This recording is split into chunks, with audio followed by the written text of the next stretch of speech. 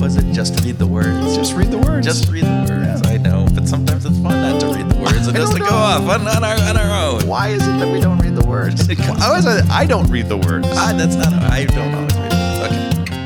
Welcome to Behavioral Grooves. My name is Kurt Nelson. And I'm Tim Houlihan. Behavioral Grooves brings a behavioral science lens to understanding why we do the things we do through interesting conversations with our guests. What started out as a whim a year and a half ago has grown into a full-blown movement. We have Groovers listening in over 100 countries and counting. As always, we appreciate the feedback and encouragement that our listeners bring. One of our listeners, NYC Banker, which at first I thought was Nick Banker when I read it. But it's not Nick Banker. It's NYC Okay. Banker. Left a short review that just said, quote, "These guys make behavioral science fun," end quote.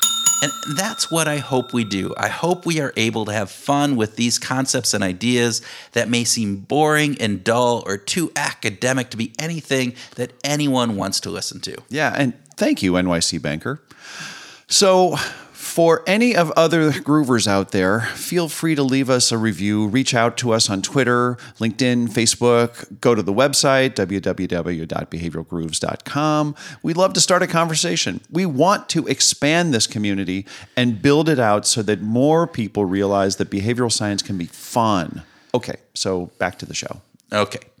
Question for you, Tim. Oh. Maybe a bit personal. Oh. Okay.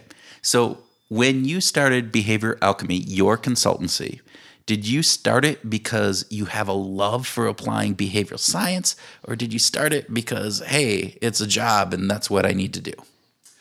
Two parts to that answer.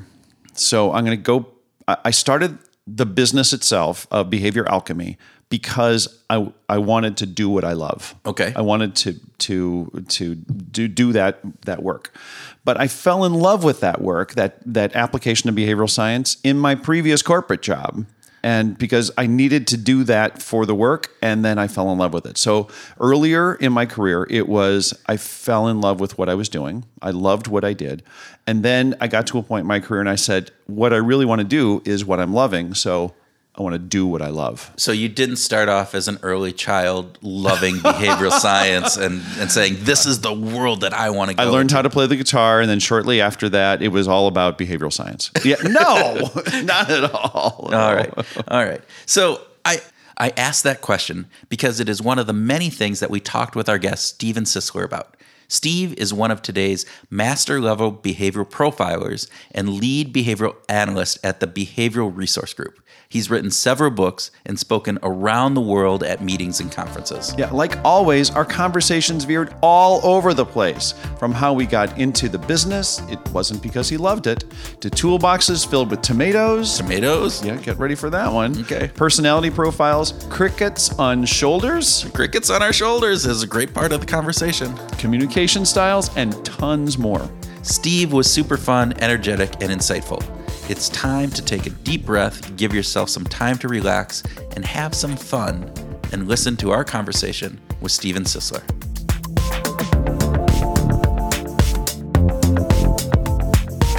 Steve Sisler, welcome to the Behavioral Grooves podcast. Thank you, sir. Good to be here. It is so good to have you here. I hope it's not blazingly hot in the part of the world that you're in right now. It is. Well, so much for wishes. Yeah. We can talk about that later. Let's start with the speed round. Which would you prefer, coffee or tea? Coffee. Bike or unicycle? Bike. Living life without a laptop or without a mobile phone? Laptop.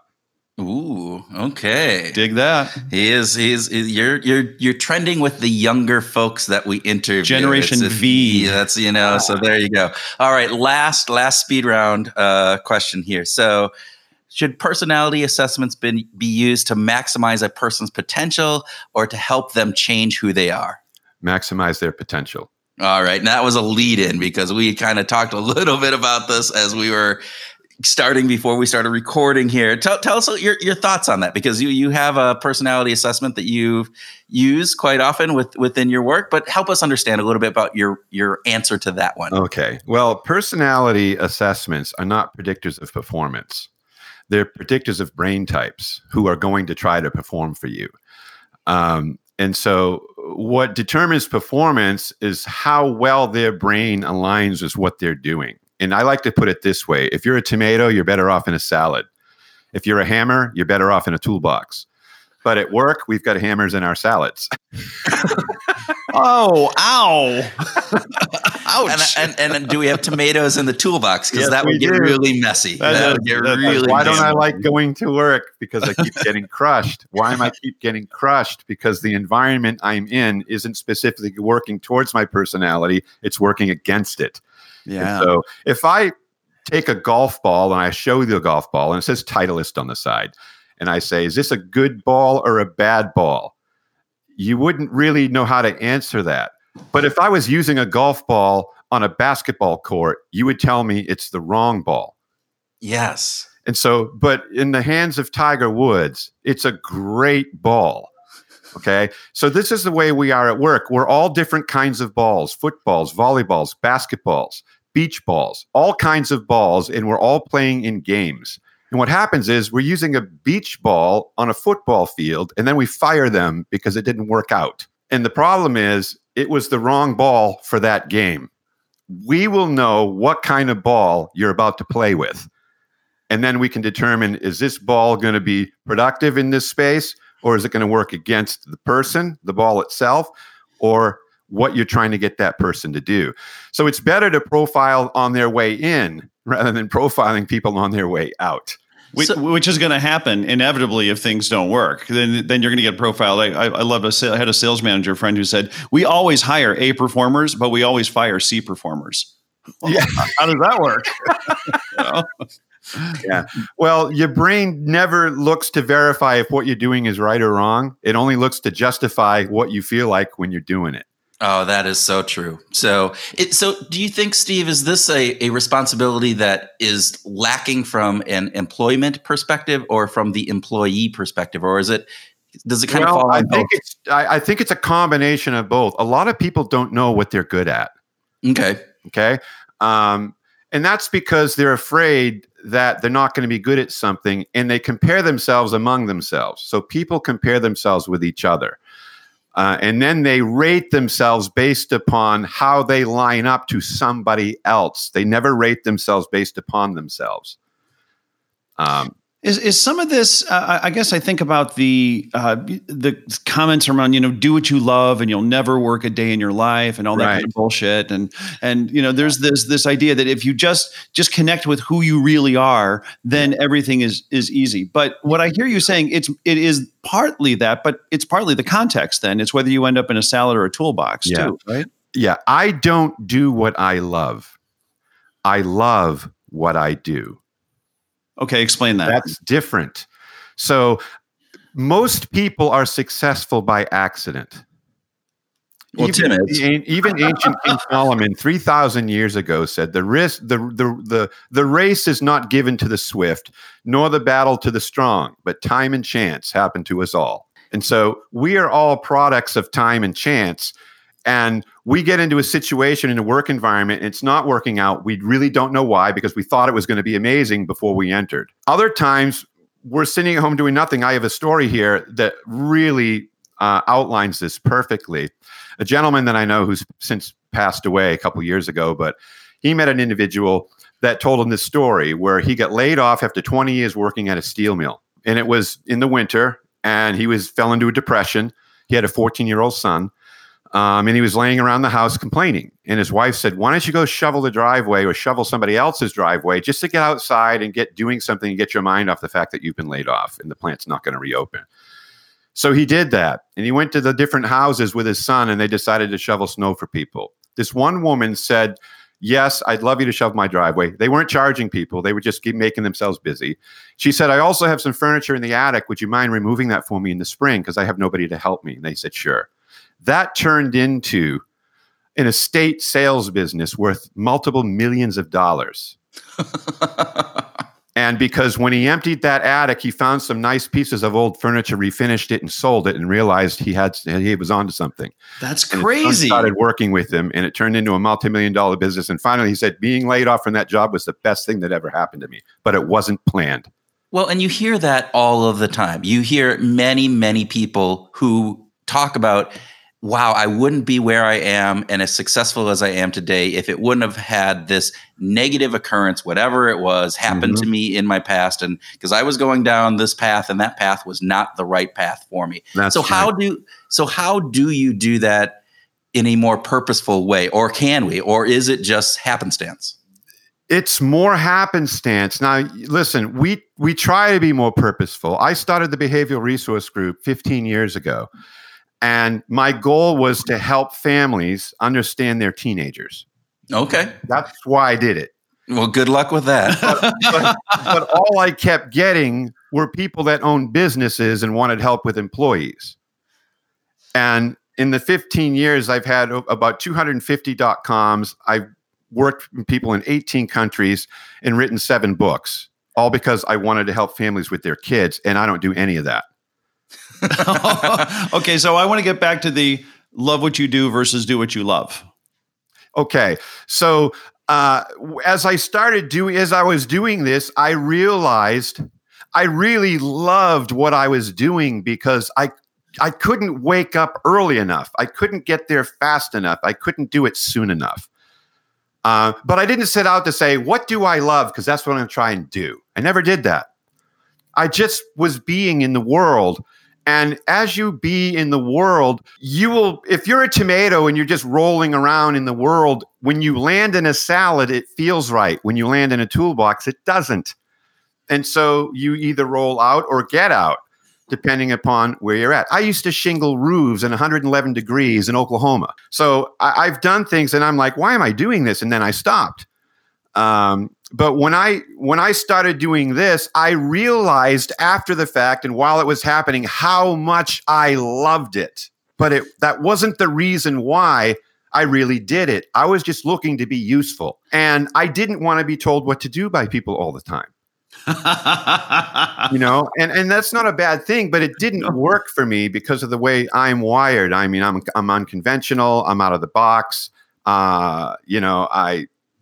I failed math in high school. I mean, there's things about me that no one would really want to hire. But the funny thing is now no one will hire without me. Oh, there you go. I love that. Crazy. That's great. But that's how it works. So we typically stumble into our best roles in the world, but it's only when you fall in love with who you are, not with who you think you're supposed to be. And so that's what I did. I just loved who I was. And through that process, discovered the capacity I had for doing many different things. And as I did it, I realized how much I loved it. Yeah, it's this understanding the descriptive you instead of the normative you, the person who you are as opposed to the person you want to be. Absolutely. Good. Yeah. And we view other people like that. We try to help them be who we think they're supposed to be versus appreciating them for who they are. And when we do that in work, the same effect happens. It's very powerful. So if you're that tomato and you're rolling around and you're not rolling into the salad as you're talking about, how can you as a tomato somehow help yourself roll into that salad so that you can be happier, more productive, feeling all those things? Here's what I did. When I had a painting company for 18 years called the Dreamcoat Corporation. This is before I did this consulting job. And I liked it, and it supported a family of 5 for 18 years. Okay. Up in Massachusetts by the ocean. So it was a pretty good business. But I wasn't feeling completely fulfilled.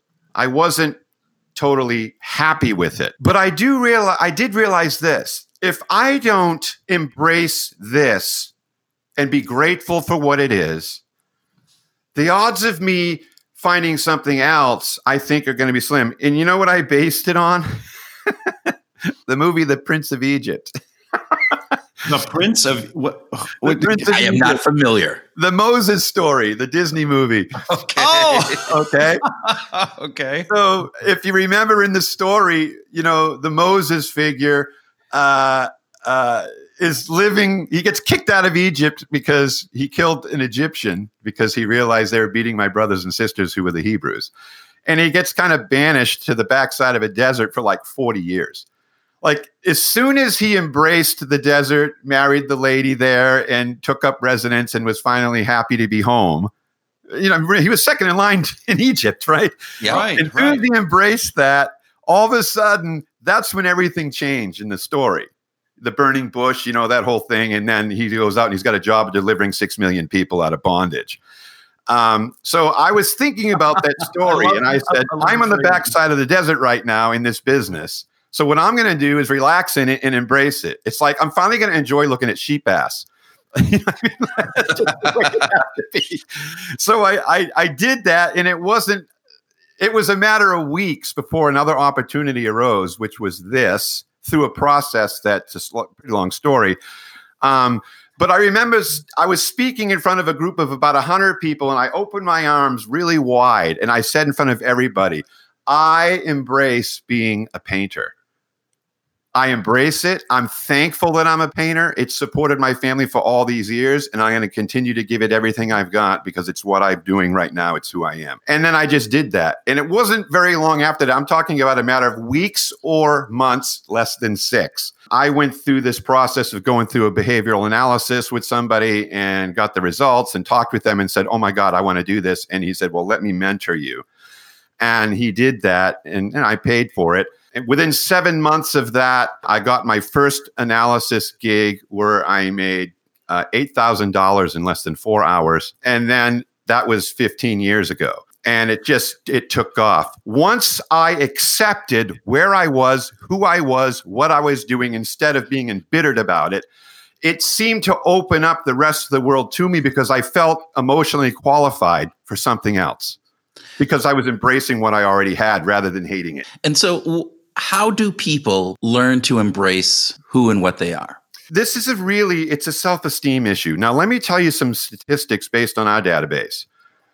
Out of thousands of people across the country and even the world in the database, we measure self-esteem. Okay. 84.27% have low self-esteem.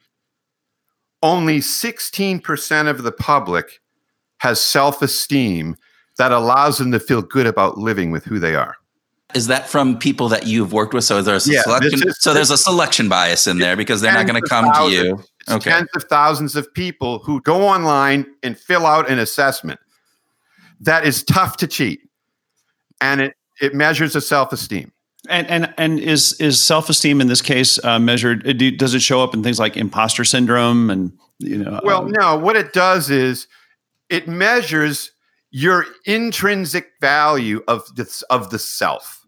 Okay, so this is something Hartman came up with, Dr. Robert S. Hartman.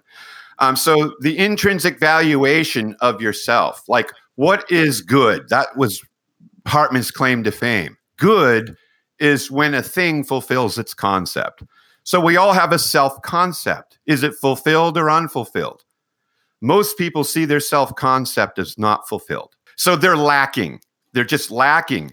So what that caused, and out of 6 different elements that can be chosen, dimensions, let's call them, this one, in my opinion, in the work that I've done, has the greatest impact on the person themselves, not necessarily their work, although it can play into it if it's too bad. I just did one this morning where the way we set up our instrument that we're using, it's an algorithm that we didn't create. It's in the public domain, but it measures things. Most assessments you take on self-esteem, like the Hartman, it'll kick your assessment out if the numbers are too bad and you take it again.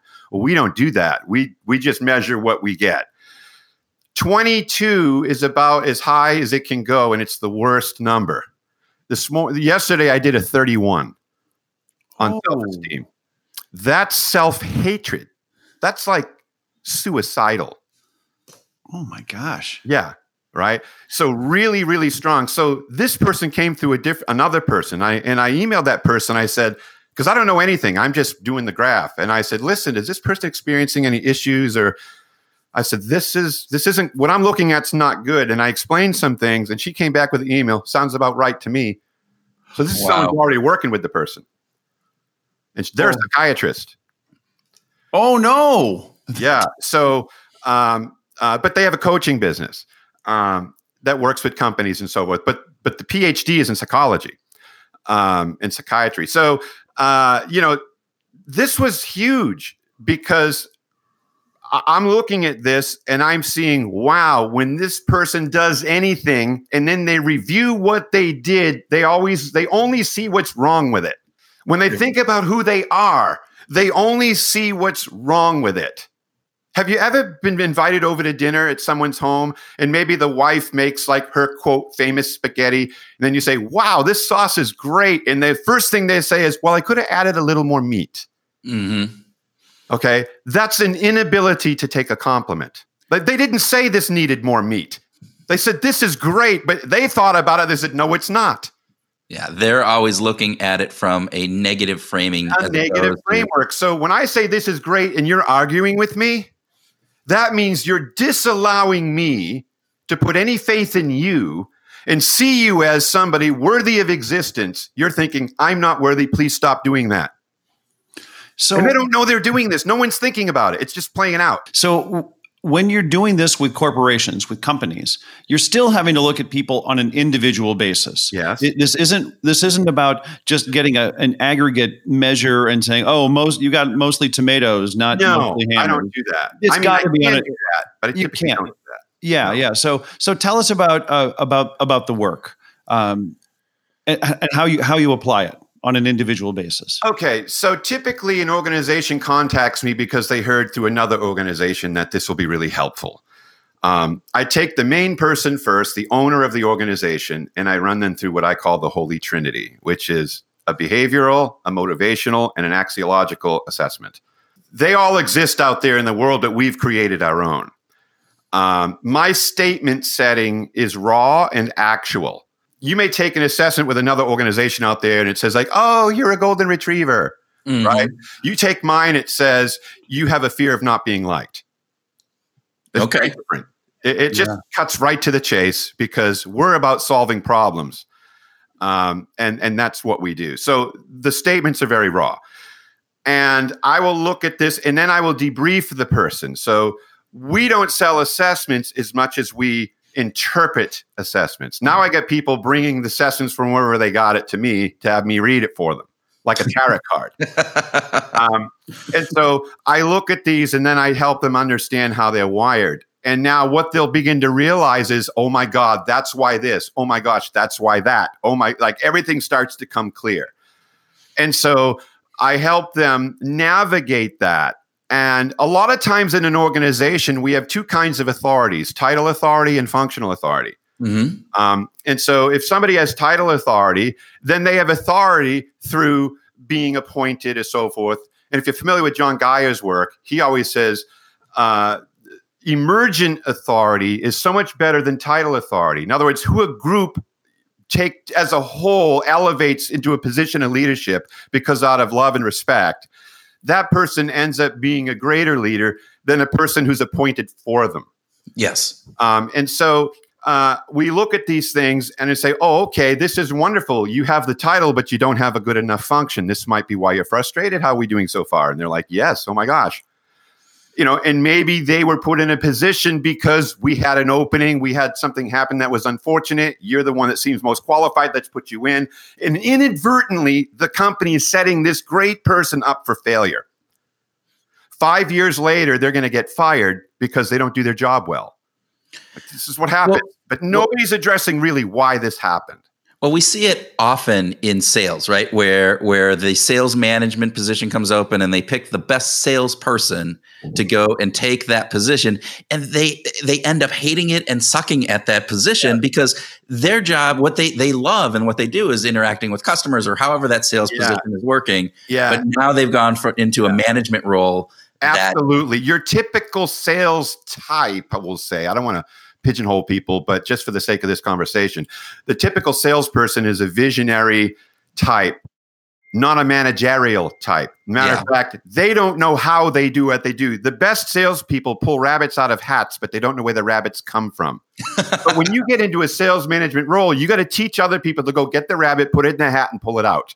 Yeah. Well, they don't know how they do it, so how can they help you do it? Well, that reminds me very much. I've heard, and I can't remember who said this, but they were talking about basketball coaches, and they're saying, the best basketball players never make the best coaches because they don't understand how they do what they do. But you get that third string basketball that made that has enough knowledge, but they worked at it and they figured out I have to improve this in order to do that. Right. So they were the ones who end up being the best coaches. Yeah. And I had a company that they just could not fill this role. They kept bringing people in that did that kind of work, and they kept elevating people up in the company that did that kind of work. None of it worked. So they called me and I said, have you ever thought about hiring somebody who doesn't know how to do that? And they're like, that's novel. I said, yeah, isn't it? How's your plan working? And it wasn't. And so my suggestion was find somebody who has knowledge, industry experience and industry knowledge, but isn't an expert at that per se. What they're good at is motivating and helping people. Yeah. And that will but that's contrary to what you would think. It's just like turning into the skid. That doesn't make any sense. You have to be taught to do it. Yeah. But that's what saves you from going over the cliff. And the same thing in work. It's these counterintuitive decisions that need to be made that seemingly are unconventional, but are the one decisions that's going to change everything for you if you make it. So for our listeners, the turning into the skid, if you do not know this, if you start skidding and turning in a car, the natural reaction is to turn against the skid, not turn into the way that you're turning. But in reality, that's what stops you from going and just doing 360s all the time. Absolutely. Yeah. Wisdom from Kurt at this time of the morning. I just love it. I haven't even had my first, caffeine drink. So there you go. Wow. Automotive intelligence just like blooming here. Steve brought it up. I just was explaining. Anybody ever tell you look like Dave Ramsey? I keep getting that image in my head. Okay. Oh, Tim's going to use that against me now. Thank you so much. Thank you so much. All right. Steve, let's talk about the Aristos personality theory. So the Aristos personality model was really developed by John G. Geyer and Dorothy E. Downey, back in the 60s, 70s. And it's really about the Aristos comes from a word that means towards the best. So this is really about being your best version of yourself. I've heard people consult on, let's take some assessments. Let's use the DISC assessment for an example. Yep. They'll look at a person who their anger is not in play. There's no consistency in their anger, which means that would be like a low D. And they might say, well, we got to get your D up. So basically, that's like going into a car dealership that sells, Volkswagens and saying to one of the cars, all right, we need to make you a Corvette. So basically, my thing is, well, let's stop all that because you know how that's going to look and how that might work. Why don't we just go to the Corvette store and buy one already made? Okay. We don't want to turn people into something other than they already are because all their talent, all their assets are in what they are, not who they might be or should be or are supposed to be. If you need that, go find that person. But this person here, everybody has earning power. Everybody has behavioral, motivational, and axiological assets. We got to find out what they are and then plug it in. And sometimes we don't need any of this. Okay, well now, if you keep that person, they're frustrated and you're frustrated and they'll never be good at it. This goes against consistent grains in the coaching world out there, but since the internet, coaching is blown up. I don't even like the word because basically if you can't get a job, you become a coach. Right. And so, Tim, you're a coach, right? Yeah. What's happening is I'm one of the best. We have to look at people and say, there's nothing wrong with the way you are. You're a basketball, but you're on a football field. So, if you know that, you can decide what you want to do with it. But it's harder to try to make a basketball into a football. That's a lot of time, a lot of money, and it won't last. Right. And so typically people, aren't too out of place. They just need to know what's going on and where the greatest asset is, and then just do that or maximize it to the degree that you can. That's the Aristos model. It's making better decisions based upon who you are. It's seeing other people as they are, not as you are, because we don't see people as they are. We see them as we are. So if I'm outgoing and talkative and I say hi to you exuberantly in the morning and you just look at me, does that mean you don't like me? Or does it mean you're task oriented, you're inner directed, you've got something on your mind and I just interrupted you? Mm-hmm. Right? Well, that's probably what that means. But I might feel like, oh, I don't think Bill likes me. Why? Because if I did that, it'd because I'd be ignoring you. Right? They're doing it because they don't do people as well as they do things. Right. And we always see people through the lens that we view ourselves. And Absolutely. So if I can teach people to see other people for who they really are, not for who they think they are, or if they're like they themselves, now the entire curse that's over the umbrella of a curse that's over every group of people that don't understand who each other is resolved. I just had a situation where I was called as a, quote, last resort before we fire this person. Okay. Wow. This person is family in a family-owned business. Family through marriage, right? And they're like, let me tell you what's going on. And they give this whole list of things. And I'm thinking, dang. I said, listen, the odds of me helping you here, I just don't know. I can't give you any promises. Odds are good it's not going to happen, just based on what you've told me. So, but let me get the profiles done and we'll see where we go. I did the profiling. I did 10 weeks of a 1 hour video conference like this every week, every Friday for 10 weeks. And now they're like, who the hell is this guy? And what did you do with the other one? Oh, interesting. Like and how, what happened there? He didn't understand how he was coming across to other people. Just didn't see it. Blind, completely blind. I just did cataract surgery. Okay. Basically took the blinders off of him. Took the blinders off. When you do this, everybody else sees this because everybody else, all the people that have a problem with you, have over-exaggerated, overextended hyper-empathy. And he doesn't have empathy. Does that make him a bad guy? No. It means he's emotionally distant from people and he's a perfectionist. So while you're thinking about how you're going to make me feel, he's thinking about how you need to do such and such. Right. That's going on, but nobody knows what's going on. It's just that these people here feel slighted.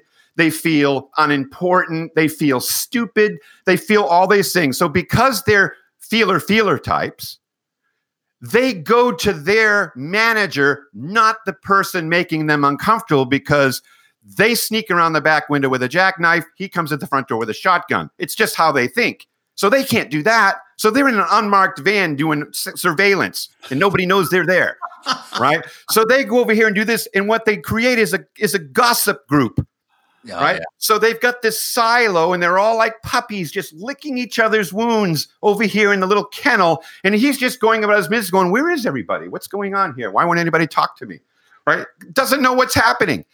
So we just figured this whole thing out. And, now I'm working with the rest of the company.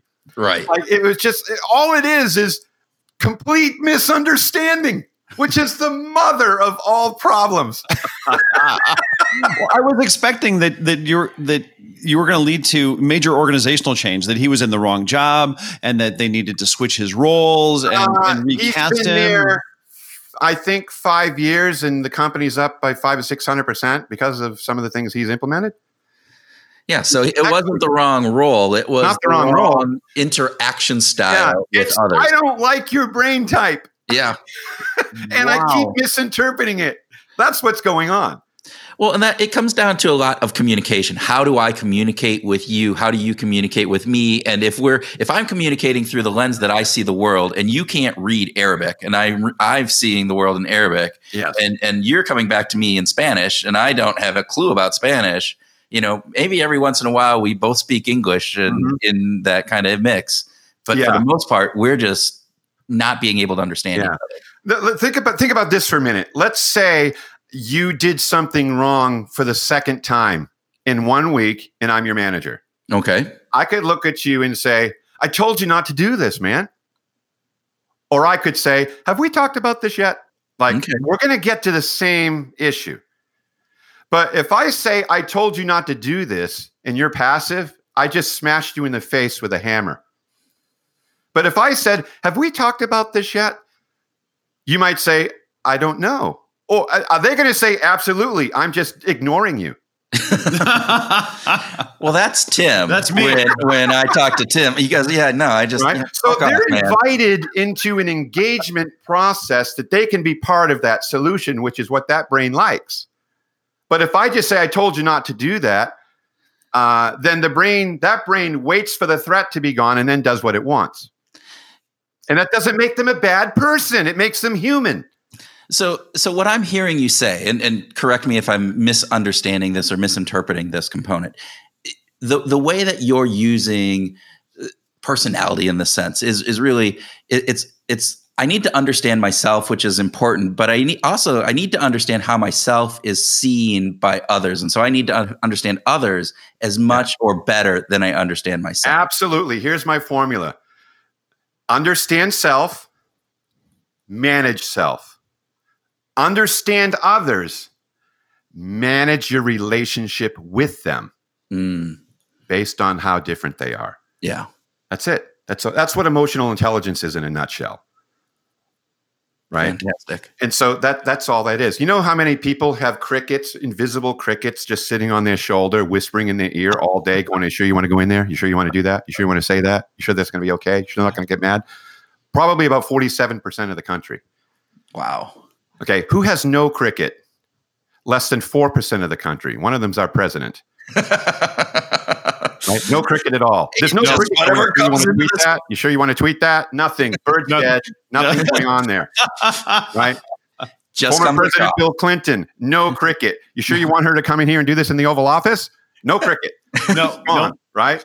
So when we don't have a cricket, we have nothing to measure our actions against that is going to say something contrary to them. So I can look at a company and see who's got crickets and who doesn't. It's easy. And now I know what's happening. I know why these people are apprehensive, because they got a big old invisible cricket sitting on their shoulder, questioning everything they do. All they do is second guess themselves. And then the people with no crickets steamroll them. Mm-hmm. It's beautiful, but that's what's happening. But now that everybody knows, it's hilarious. It's actually funny now to them. So do the people who you've got the cricket people and the non-cricket people, and do they change their behavior? Now, we talk about the G.I. Joe fallacy, Laurie Santos's model, that knowing is not even close to half the battle. Just because we know doesn't actually mean we're going to act on it. That's exactly right. So knowing creates a new reality. Then you got to live in that reality, right? Or ignore that reality. So living in that reality is like this. When I'm with you, I'm going to use more commas and question marks than periods and exclamation points. So I create little rules. So when you're with this person, it's questions, questions, questions, and commas. Oh, really? How'd that make you feel? Well, da-da-da-da-da-da-da. Oh, that's interesting.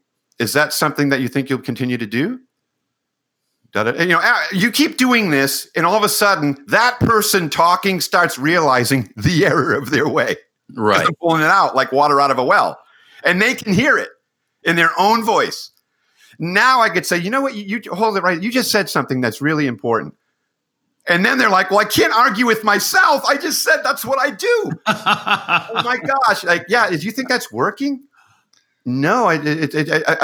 Like, I just drew it. It was so deep in the well, they didn't even know it was there. Right. Right. So see, people that are like that don't tell themselves where they stand on the issue, and they don't tell you. The people that are opposite that, they tell everybody like it is. And so it creates this problem, right, and a challenge. So when we do this, and there's some people, they ask me, are you going to the meeting? And I just look at them and go, no. And stare at them. And they're like, okay, great. And they walk off. But if I did that to another person, they'd be like, are we done? I don't know what to do, right? And so that person, I say, no, I'm really not going to be able to go. Are you going? Yeah, I'm going to be going, oh, cool. If you see Bob, tell him I said hi. Okay, great. And they leave. Now their brain leaves going, wow, that was a good engagement. Well, okay, so this is your behavior. You are modifying your behavior to match the person that you're talking to. It's then. called mirroring. Yeah. Yes, you have to do a little bit of mirroring so people feel comfortable with you. Because human beings are by nature against what they don't understand. Okay, think of a white-tailed deer, right? It's eating, it's listening, it's looking, and it goes down and eats. It hears an uncertain sound or has an uncertain smell. It jerks its head up. It looks around. This is the deer's limbic system. There's a signal that goes in that limbic system, and it gives it two choices, approach or avoid. Right. We all have that same component in our brain. Every one of us, the lizard brain, right? And so when you meet somebody and you have an engagement, you're not even a minute in and approach or avoid signals are going off. You're not conscious of it. You just know you don't want to have this conversation, but you don't know what it is. And so what we do is help people understand and navigate the differences in people and what it means and doesn't mean. And when we get that, and then when we see that, we reinterpret it differently. Do you know if you have your own website and you monitor your own website and put in and out images and so forth, you could go online, upload images to your website, change the website, and then you're all excited. You go back and you go into the website and look at it, and it's the same website you had yesterday. And you're like, what the heck happened? You didn't refresh it. You have to refresh the website because the cookies and the images and the cache on your local hard drive is the same as it's ever been unless you replace those images with the new ones.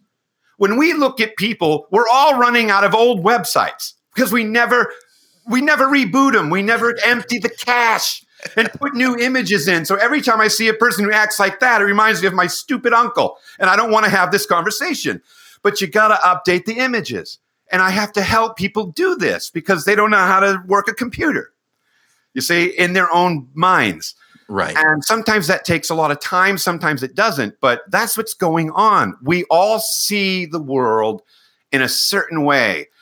And if the world isn't that way, but we're interpreting it as it is that way, we're misinterpreting the world. And then we have problems and challenges. Well, this is going to be particularly hard to make a change because I don't want to admit that I was wrong, that the position that I've been holding is somehow out of sync with the world. And I don't want to change. That's the beauty of this, right? So what do? I teach people how the brain works. We don't look at the world and verify if what we're doing and how we're doing it is right. We don't do that. We justify how we feel in the world. This is why we have the polarization in our country, because you have two ideological perspectives, and neither one of them is looking to verify if what they believe is stupid. Right. No one's doing that. They're justifying why they do it. And as long as that happens, you'll have problems. And people say, well, my God, how can you help anybody? Well, I'm like the guy on the beach with 100,000 starfish that washed ashore. And he's taking one at a time and throwing them back, lest they die. And somebody comes along and says, what are you doing? And he says, I'm saving the starfish. He goes, you're never going to save all this. He goes, well, I just saved that one. Yeah. Right. Yeah. And that's what I'm doing. It's just one person at a time to help them understand how this is working and how they can be a better version of who they are and see everybody else for who they are, and then work that out in a way that brings forth, a lot of good things. Right. And it's one of the hardest things I think to do is look at this and go, wow, I can help these individuals, but this problem is much larger. And so is there a way that we can scale this up and do this? But sometimes you just can't. And so you have to just say, all right, that's fine. I can throw this starfish back, and that starfish is saved. Sorry about the other 999,000 that are up there. Yeah. But, I was asked to come in and speak to a company about 7 years ago. And I did the upper echelon. So I did all the C-level people. And then I got all the results. And then I met with the CEO, founder, and I went through all his subordinates there.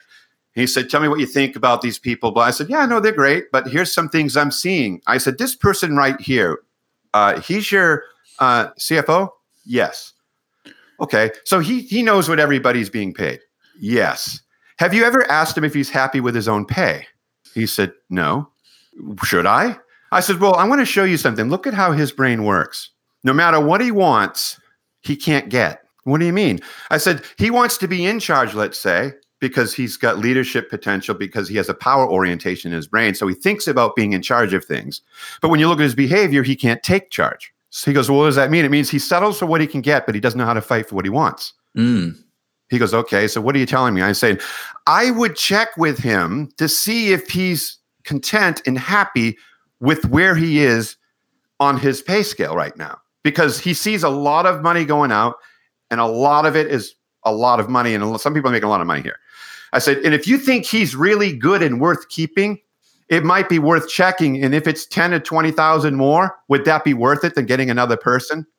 He says, yeah. I said, why don't you check? He got back to me a few weeks later.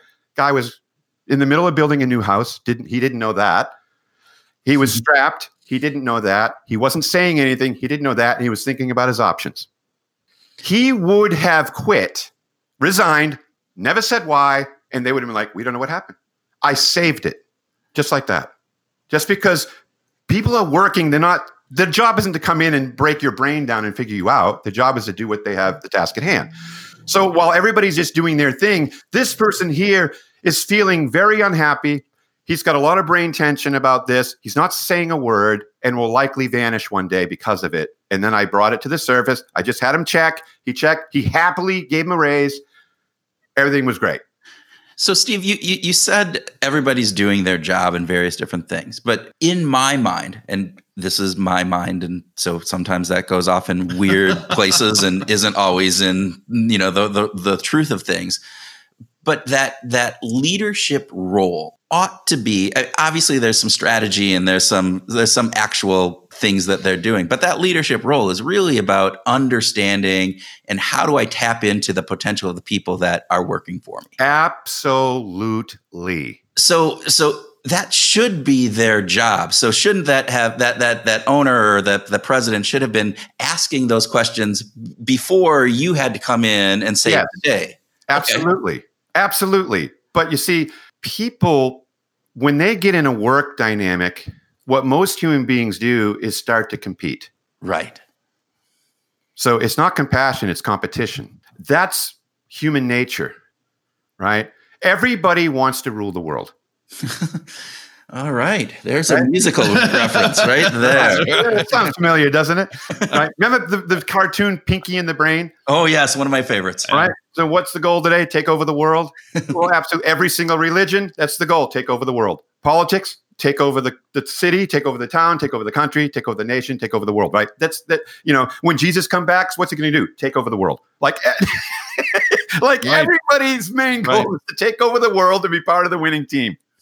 Right. As long as I'm on the winning team, that's going to be great. Exactly. But what people don't realize that this is the psychological agenda and they don't know it. They just go in and they're doing their thing. And you ever heard of being thrown under the bus? Oh, yeah. How often does this happen? All the time. Every week with Tim, he throws me under the bus. Every week. See, people are trying to protect themselves within the competition, right? No one lays down. Nobody. As a rule, they have to be taught that. You look at nature. You get two mountain goats on the side of a mountain. I saw this on a National Geographic thing one time. And there's no impasse. They're going to butt heads and both careen down the edge of the cliff if something doesn't happen here. Guess what? One of them lies down. The other one walked right over it. Yeah. Right? It was fascinating. People don't do that. So, Steve, do you think because in that leadership position, they've risen through the ranks, do you believe that people with more of a competitive nature, so part of that, their own personality, tend to rise into those positions where, and again, it goes back into what we talked about earlier, if I'm a good salesperson, but I get promoted up into this management, maybe they're promoting the wrong style and different types of things that are needed for those. Is that something you've seen, or do you have a opinion on that? Yes. I mean, people inadvertently promote their friends. People inadvertently promote the loudest mouth. Mm-hmm. People inadvertently promote the people that have the greatest external features that they can see. Do you know people that talk more than quiet people? People look at them and think they're smarter. Yeah. Okay. Is that the case? There's zero correlation if you read the book Quiet. Yeah. Right. There's zero correlation between being loud and being right. But that's not how leadership functions in America today. So there's all these things that have been happening for a long time that we have to break down, break apart, open up, become decisive about it. There's a great book out there by Marcus Buckingham and Ashley Goodall called 9 Lies About Work. Mm-hmm. Yeah, terrific. You've read that, but it's so disruptive that I don't know if people are going to be able to do it. They're talking about not cascading goals, but you cascade meaning. They're talking about people don't look for the best place to work. They look for the best people to work with. So they went in and they did meetings. Buckingham went into Cisco and talked with thousands of people, all these different people about what they look forward to. This and that. They were looking forward to sitting at that table and having lunch with those 4 people, and they didn't even talk about work when they did it. And that's the highlight of their day. Yeah. I mean, this is crazy. And so it's human. This is the human condition, right? But the model we have is to create income. That's what businesses do. And they do it as quickly as possible. And unfortunately, a lot of them at the expense of human beings in the process. Not every company is like that. I have some companies, they invest a lot of money into their people. Right. Because they know that they are the organization. Not every company knows that. So the people that do know that, they have people that don't leave, and they have lines of people trying to get in to that organization. Right? It creates this cultural dynamic where you matter, you're important, and we wouldn't have what we have if it wasn't for you. When people have that going on, they have meaning and purpose. When you have meaning and purpose, it feels better than money. And so the job is to help people discover meaning, and leadership to cascade that meaning down and have people come into work that feel like they're necessary, they're needed, they're important, they're an integral part of the organization. If people don't feel that, they're going to go somewhere else. And you've heard this, they don't quit their jobs as much as they quit their teams and bosses. Right. And so the problems in work usually are behavior-based, not education-based, not skill-based. They cover those bases bringing people in usually. And then they get in and it's like, uh-oh, what happened? And it's like there's dysfunction, but it's behavioral. Right.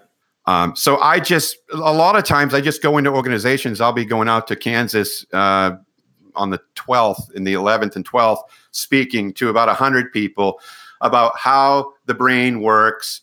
These are the types of brains. Which one are you? And everybody takes my assessment, so they all have it with them at their seat. And at the end, I just pick people out at random and say, let me see your numbers. And we write them down and shine them on the wall. And so I just stand there and start talking about them. How they think, how they do things, how they correct their kids, everything. And they are in tears, either crying or laughing. I mean, it's unbelievable. You are the magician. What's that? You're that magician that like is full, it's like here. Art, but they come away going, oh my gosh, I've had people come up to me going, I think I'm in the wrong role. I'm in the wrong role. They just get it, just like that. And they're like, now I realize why I don't want to go to work or why I feel the way I feel. Or I've been misinterpreting this other person in my life this whole time. I had a woman in a seminar I did, hadn't had a good conversation with her son in I don't know how long. He hadn't talked to his father in 6 years because there was a divorced family. He was locked in his room playing games and wasn't going to college. And she was in tears. So I said, call him up and get him to take this assessment. So she did, and he did. So it came in that afternoon. So in the seminar, I put her son up on the screen in front of the whole seminar. I said, here's your son's numbers. She stood up, and I said, here's how you talk to your son.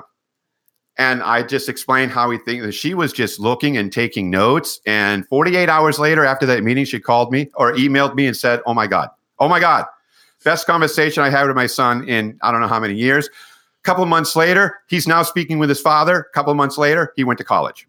Yeah. That's terrific. Just like that. All misunderstanding. I love that. The natural outcome of communication, right? Absolutely. Well, it's the right communication. It's communication that is you are trying to communicate to make a better understanding between you two, as opposed to saying, this is what just regurgitating everything that's in your brain out at people that they're, again, it goes back to that language. I'm not understanding you. I'm not trying to understand you. You have to try to understand me. And that's not how communication works. Who uses a head of lettuce to hammer nails? Like 60% of the workforce is doing this behaviorally with people in management. Wow. They're using a head of lettuce to hammer a nail, and they wonder why the nail isn't going in the wall. Let's just find good salads for those heads of lettuce, right? Yeah. And you've heard this. Everyone who's a hammer sees every human being as another nail. Oh, yeah. Wow. That image is just so powerful. Everyone's a nail, but everyone's not a nail. No. Some are tomatoes. Most people are not nails. Like, we've got the numbers, right? Most people are not nails. Most people are passive. Most people won't tell you where they stand on the issue. Most people second guess themselves. Most people think internally but say nothing externally. Most people doubt themselves. On and on and on and on it goes. And then you got a authoritarian leader with all these people that are more likely like that, and they're wondering why they're not doing the happy dance. Right.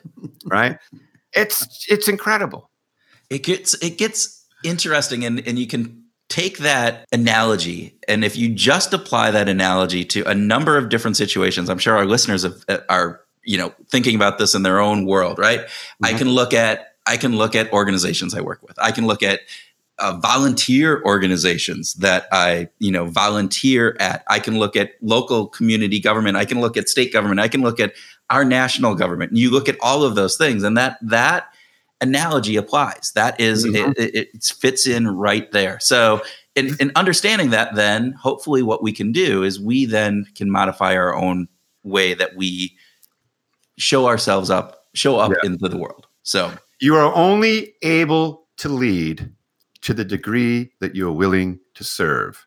Mm. And when you take that thinking and you look at the people you have and you want to understand them so you can serve them better, then you will already be ahead of the game in that model. Why do people love reality shows? Because they see the personality differences in play. Yeah. And they're fascinated by it. They can't stop watching it. But they don't see it in their own life. No, not at all. Why would we be introspective when it's so much more fun just to look at it on the TV and enjoy the entertainment value of it? That's right. Yep. There you go. Yeah. Tim, you want to talk music? I do. I want to talk about what are you listening to lately, Steve? What's playlists? Have you downloaded anything cool recently? Well, I went and saw A Star Is Born, and I got that soundtrack. Okay. And I love Lady Gaga. And she did an amazing job. It was unbelievable. And again, I think when I watch movies, I watch them as in a very deep sense, the people types and that kind of a thing and how that's playing out. But I do like movie soundtracks. Like if I see a good movie, I like to get the soundtrack because then I relive the feelings I had in the film through the song. Because it brings back those memories, right? Yeah, I do that a lot. I am more a listener of words than I am a listener of music, although I do like music. Like I like Foreigner. Okay. So if I put Alexa on or the pool pod out back when I'm in the pool, it's 70s/80s mild rock music. Foreigner, Electric Light Orchestra, maybe some Queen. I like that. And even my kids today, they listen to Mr. Blue Sky. Because it was playing in my truck when they were children. That's cool. That's and very they're cool. all, they like that genre of music. So before we started recording, you were talking about listening to a podcast, Sword and Scale, and said that you were so excited you went and got some music after listening to it on that. Do you remember that? Yes, I did. Yeah. So I got the album The Pariah, the Parrot, the Delusion by Dredg, Dredg. It's fantastic. I mean, to me, I love it. And one of my favorite songs on there is called Down to the Cellar. I said to myself, okay, this is going to be my bumper music for speaking. Oh, wow. Wow. That's going to be your on-stage, off-stage thing. On stage music. Yeah. I'm already going to get it cued, so just kind of play that. People are probably going to ask, what is that? Where's that from? And I'll tell them, get this album. Great. And now, is that in that 70s, 80s? No, not at all. rock? Okay. It's not. It has a name. My kids would know what it is. It's not a mainstream type style. It may be for the younger people. I'm 56, for heaven's sake.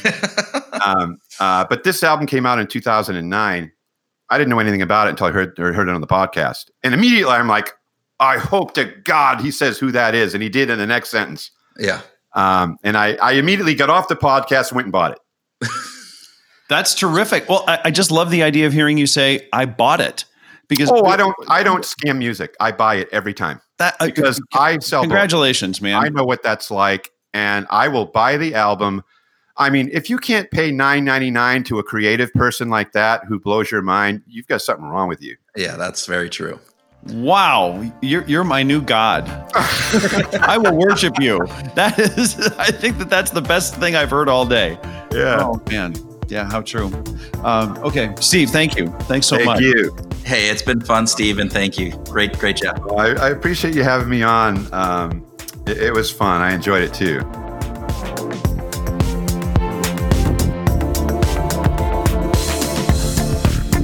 Welcome to Grooving. This is the grooving session, right? Welcome to our grooving session, where Tim and I groove on what we learned from our Behavioral Grooves interview, have a free-flowing discussion on some of those topics, and whatever else comes into our personality-infused minds. Whoa. I'm just going to do a little psychedelic. Whoa. Yeah, that was I don't know if that was psychedelic or just creepy. Okay. But no, we talk a lot about personality in this episode. I thought that was really cool because Yeah. it's one of the things that's actually, I used personality as part of my dissertation. So it was a nice going back to that. Yeah, So you did. You dig that stuff. You really do. I do. It was, I don't know if I dig it, I'm not getting a shovel out This and is- digging it. This is Behavioral Grooves. It's going to be groovy. No, but I do look at it. It's very interesting because I think there's a lot of personality assessments that are out there on the market that are just crap, right? They are just bullshit crap, Right. You can go ahead and name them. The Myers-Briggs is the one that comes, top, which is the most used personality assessment in the world. Yeah, we have to stop using that, especially at work. Yeah, because one of the factors, it has this component where people go, oh yeah, that's me. And so it has this kind of face validity to it. Yeah, so does a horoscope. Well, exactly, and that's part of this component. I mean, it's based on this, crappy, background history and various different things. But the real issue with it is that the retake. If 50% of the people, when they retake it a few months later, gives them a different personality. Now, we know personality changes, but it doesn't change after 2 or 3 months, and it doesn't change drastically like that. Yeah. And so you're making false components, right? You're basing these judgments because of a false component. I get into this argument with a friend of ours, and comes up to the cabin pretty much every year. She's a true believer, and I'm just not. I think it is there. I mean, I use the Big Five, the ocean kind of component, which has been studied for 30 plus years, has a ton of research that backs it. And I think Axios probably is pretty good. I don't know that much into it, but it sounds like it has some very good, it's got a good research reputation behind it. And so various Yeah, it different does. things with that. All right, so that was my little tirade. Sorry, listeners. That was my little deal. Just going off on that. I think it's good. My personal memory of Myers-Briggs, the first time I took it, I was in my early 20s. I was being considered for a management job. And so I was asked to sit down and take this and do a whole bunch of other tasks and tests. And they came back and they said, well, we're not sure if your personality is right for this job. And I said, well, how should I have answered the questions? Like, what mindset should I have been in? They're like, well, you should have been thinking about how you are at work. I'm like, well, the questions aren't framed as work questions. No. So it was like, what? So it seemed screwy to me right at the beginning, right? The very first time that I encountered it. I guess that's what I'm saying. Were they saying that you weren't managerial quality? Is that what they were saying?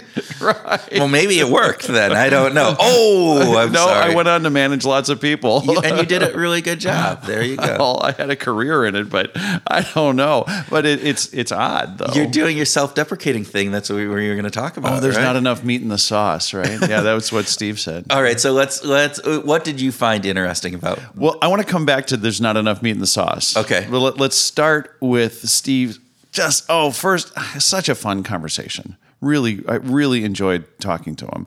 And the big quote for me is, "We don't see people as they are. We see people as we are." I know.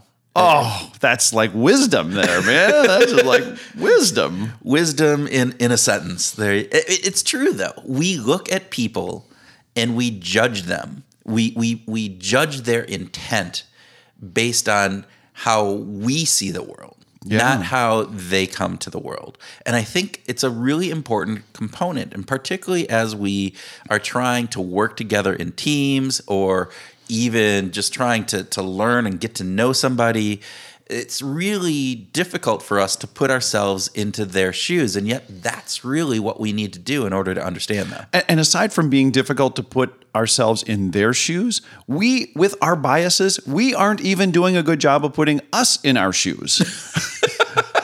That's my big beef with that, is how we endow ourselves with all kinds of logic and ability when we're judging someone else that we disregard in a situation that's like that, ourselves.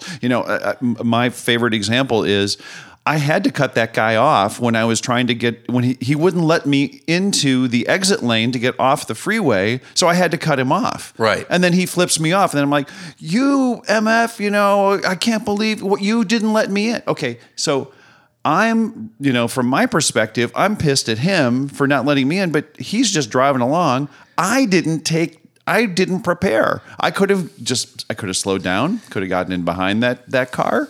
I could have gone on to the next exit and turned around. There's a whole variety of things I could do, but my biases kept me from seeing that and saying, God damn it, all I wanted to do was just get off the freeway at that exit, and that dude wouldn't let me in. Yeah.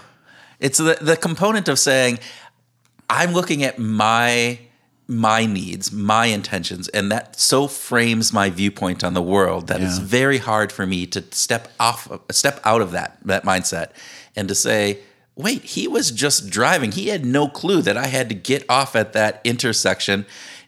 Also the fact that, hey, I probably in reality should have been slowing down and getting over into that lane a lot sooner than what I did here. Right. But we don't take that into account, right? I mean, no, my thing is that guy didn't let me in. It's not that it was my fault to begin with that I was in that situation. So we're judging him as an asshole. We're judging him as a bad driver, and you're gonna layer all this stuff on him that is being processed by our bias. Right.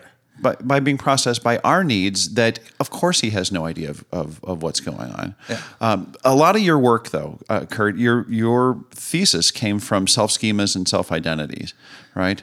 Yeah. And so I love hearing you talk about this, because this is really core to the self-identity thing, right? We are using our own identity to process how we're seeing the world and seeing others. We are, and I think there's a really key component of this that Steve brought up again, which was the little cricket that's on our shoulder, right? He brought up that whole component.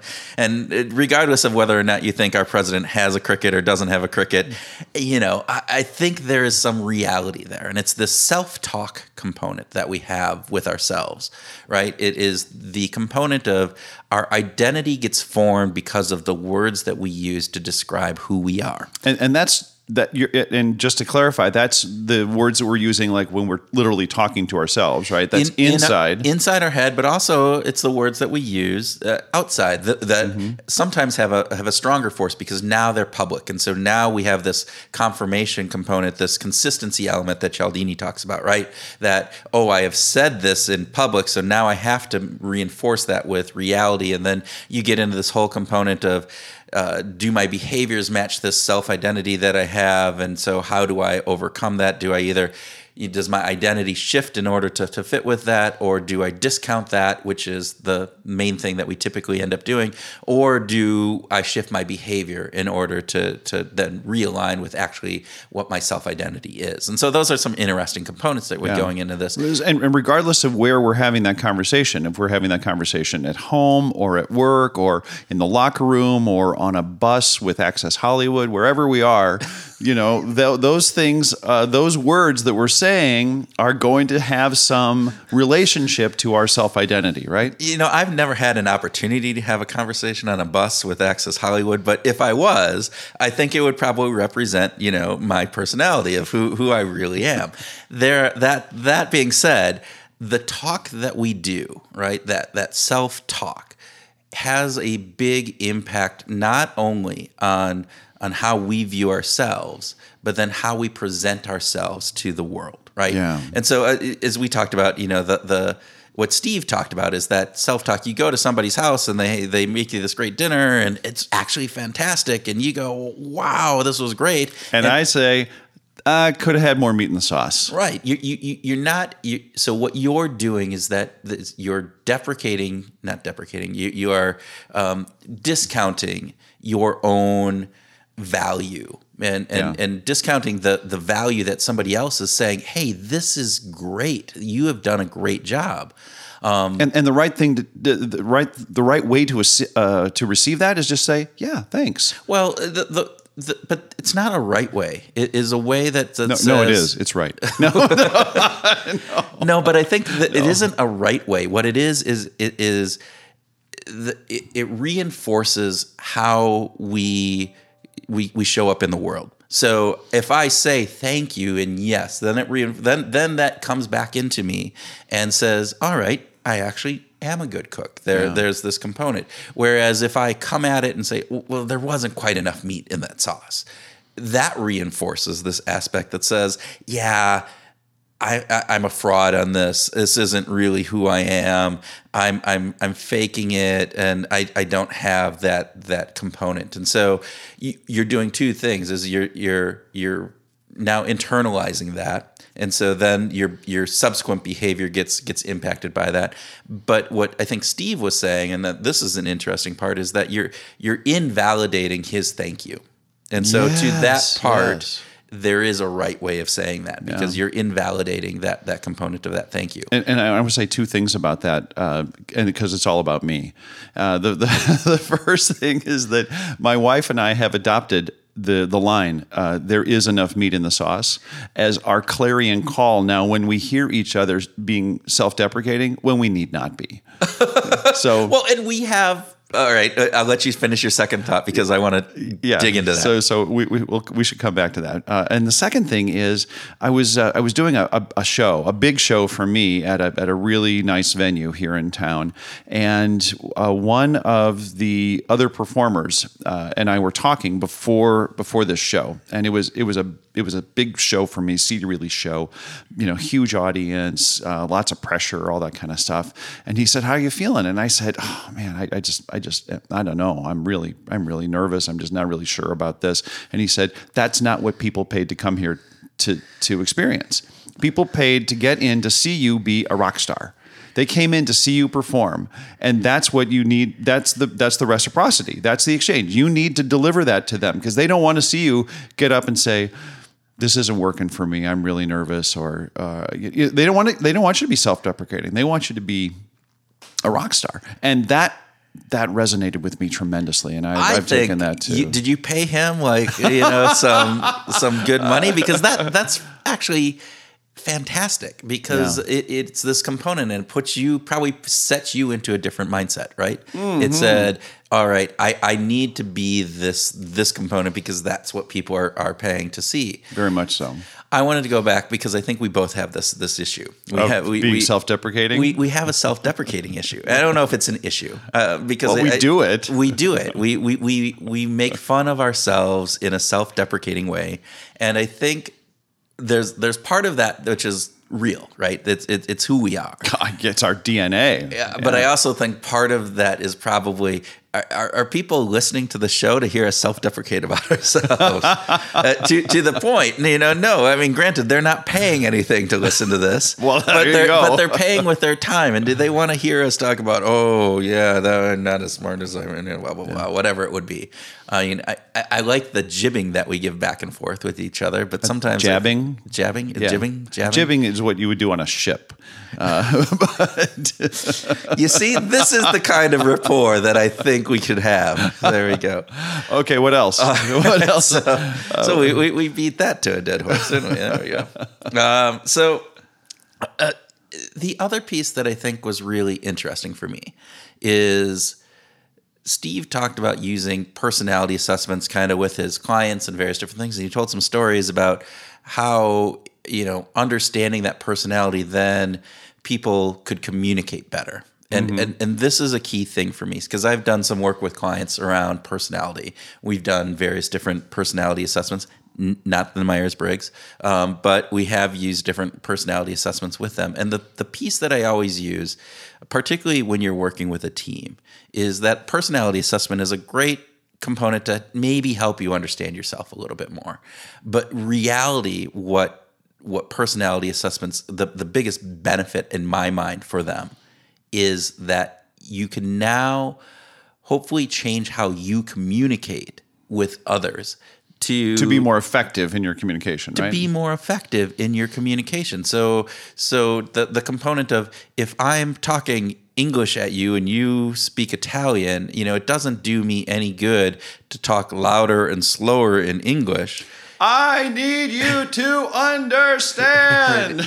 It doesn't help, right? And that's the thing that happens with personalities is that, again, we don't see people as they are, we see people as we are. And so when we come at it saying, well, they should understand this, this is how it is. And their lens that they're viewing the world through is a different lens. And so you have to put words and the way that you communicate into their lens so that they can see it. You need to learn some Italian, or you need to learn to draw pictures, or you need to learn some other way of communicating with these people so that they understand and so that you can come to some consensus and actually be talking about the same thing. Because oftentimes we aren't. We are ascribing intent when based on our own identity as opposed to their identity. And when that comes to communication, there's all these components that get cross-wired in it. So in some ways, that's a sort of a social reciprocity thing. It's a respect, right?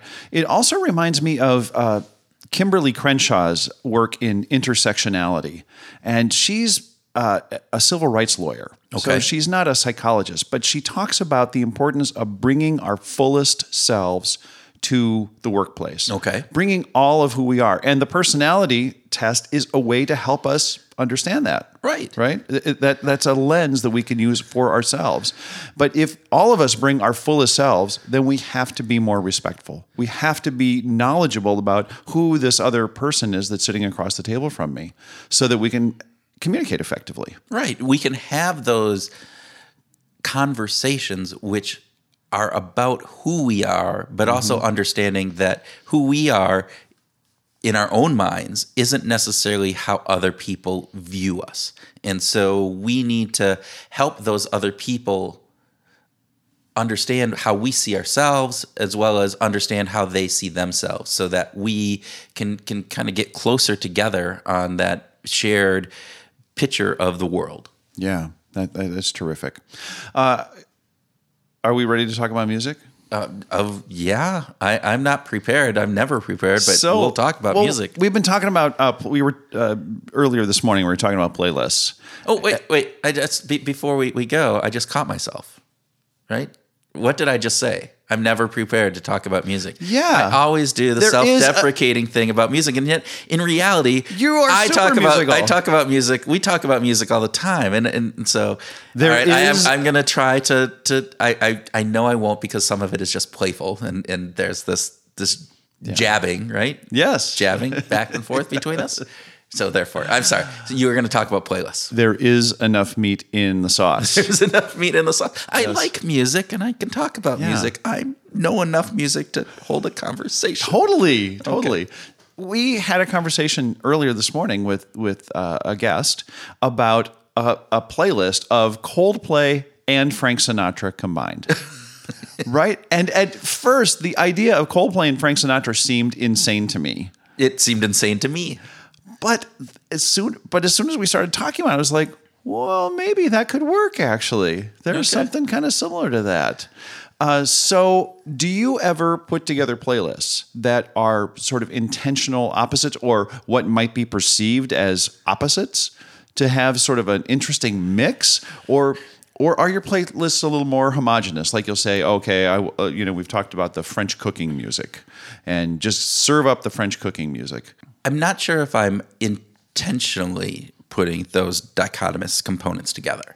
I do know that when I just hit random on my playlist, I will get that. I will get a 9 Inch Nails hard hitting heavy component right next to a Damien Rice very soft kind of song. Wow. So you get these very different genres.